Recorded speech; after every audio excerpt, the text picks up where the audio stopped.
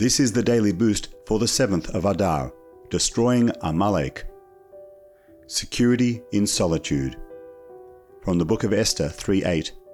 There is a certain people scattered abroad and dispersed among the peoples in all the provinces of your kingdom, yet their laws differ from those of every people. Haman claimed that the Jewish people were scattered and dispersed in exile, indicating that they were weak. Yet he was upset that they did not assimilate, losing their culture and identity. Nevertheless, the concept of dispersion and solitude has had a positive aspect. For us to complete our mission of refining the world, we must be scattered among the nations. Additionally, the idea of solitude represents the state of perfection, strength, and security that will exist when Moshiach comes. At that time, everyone will be complete and self-sufficient, both materially and spiritually. As Deuteronomy 33:28 states, Israel will dwell safely and alone.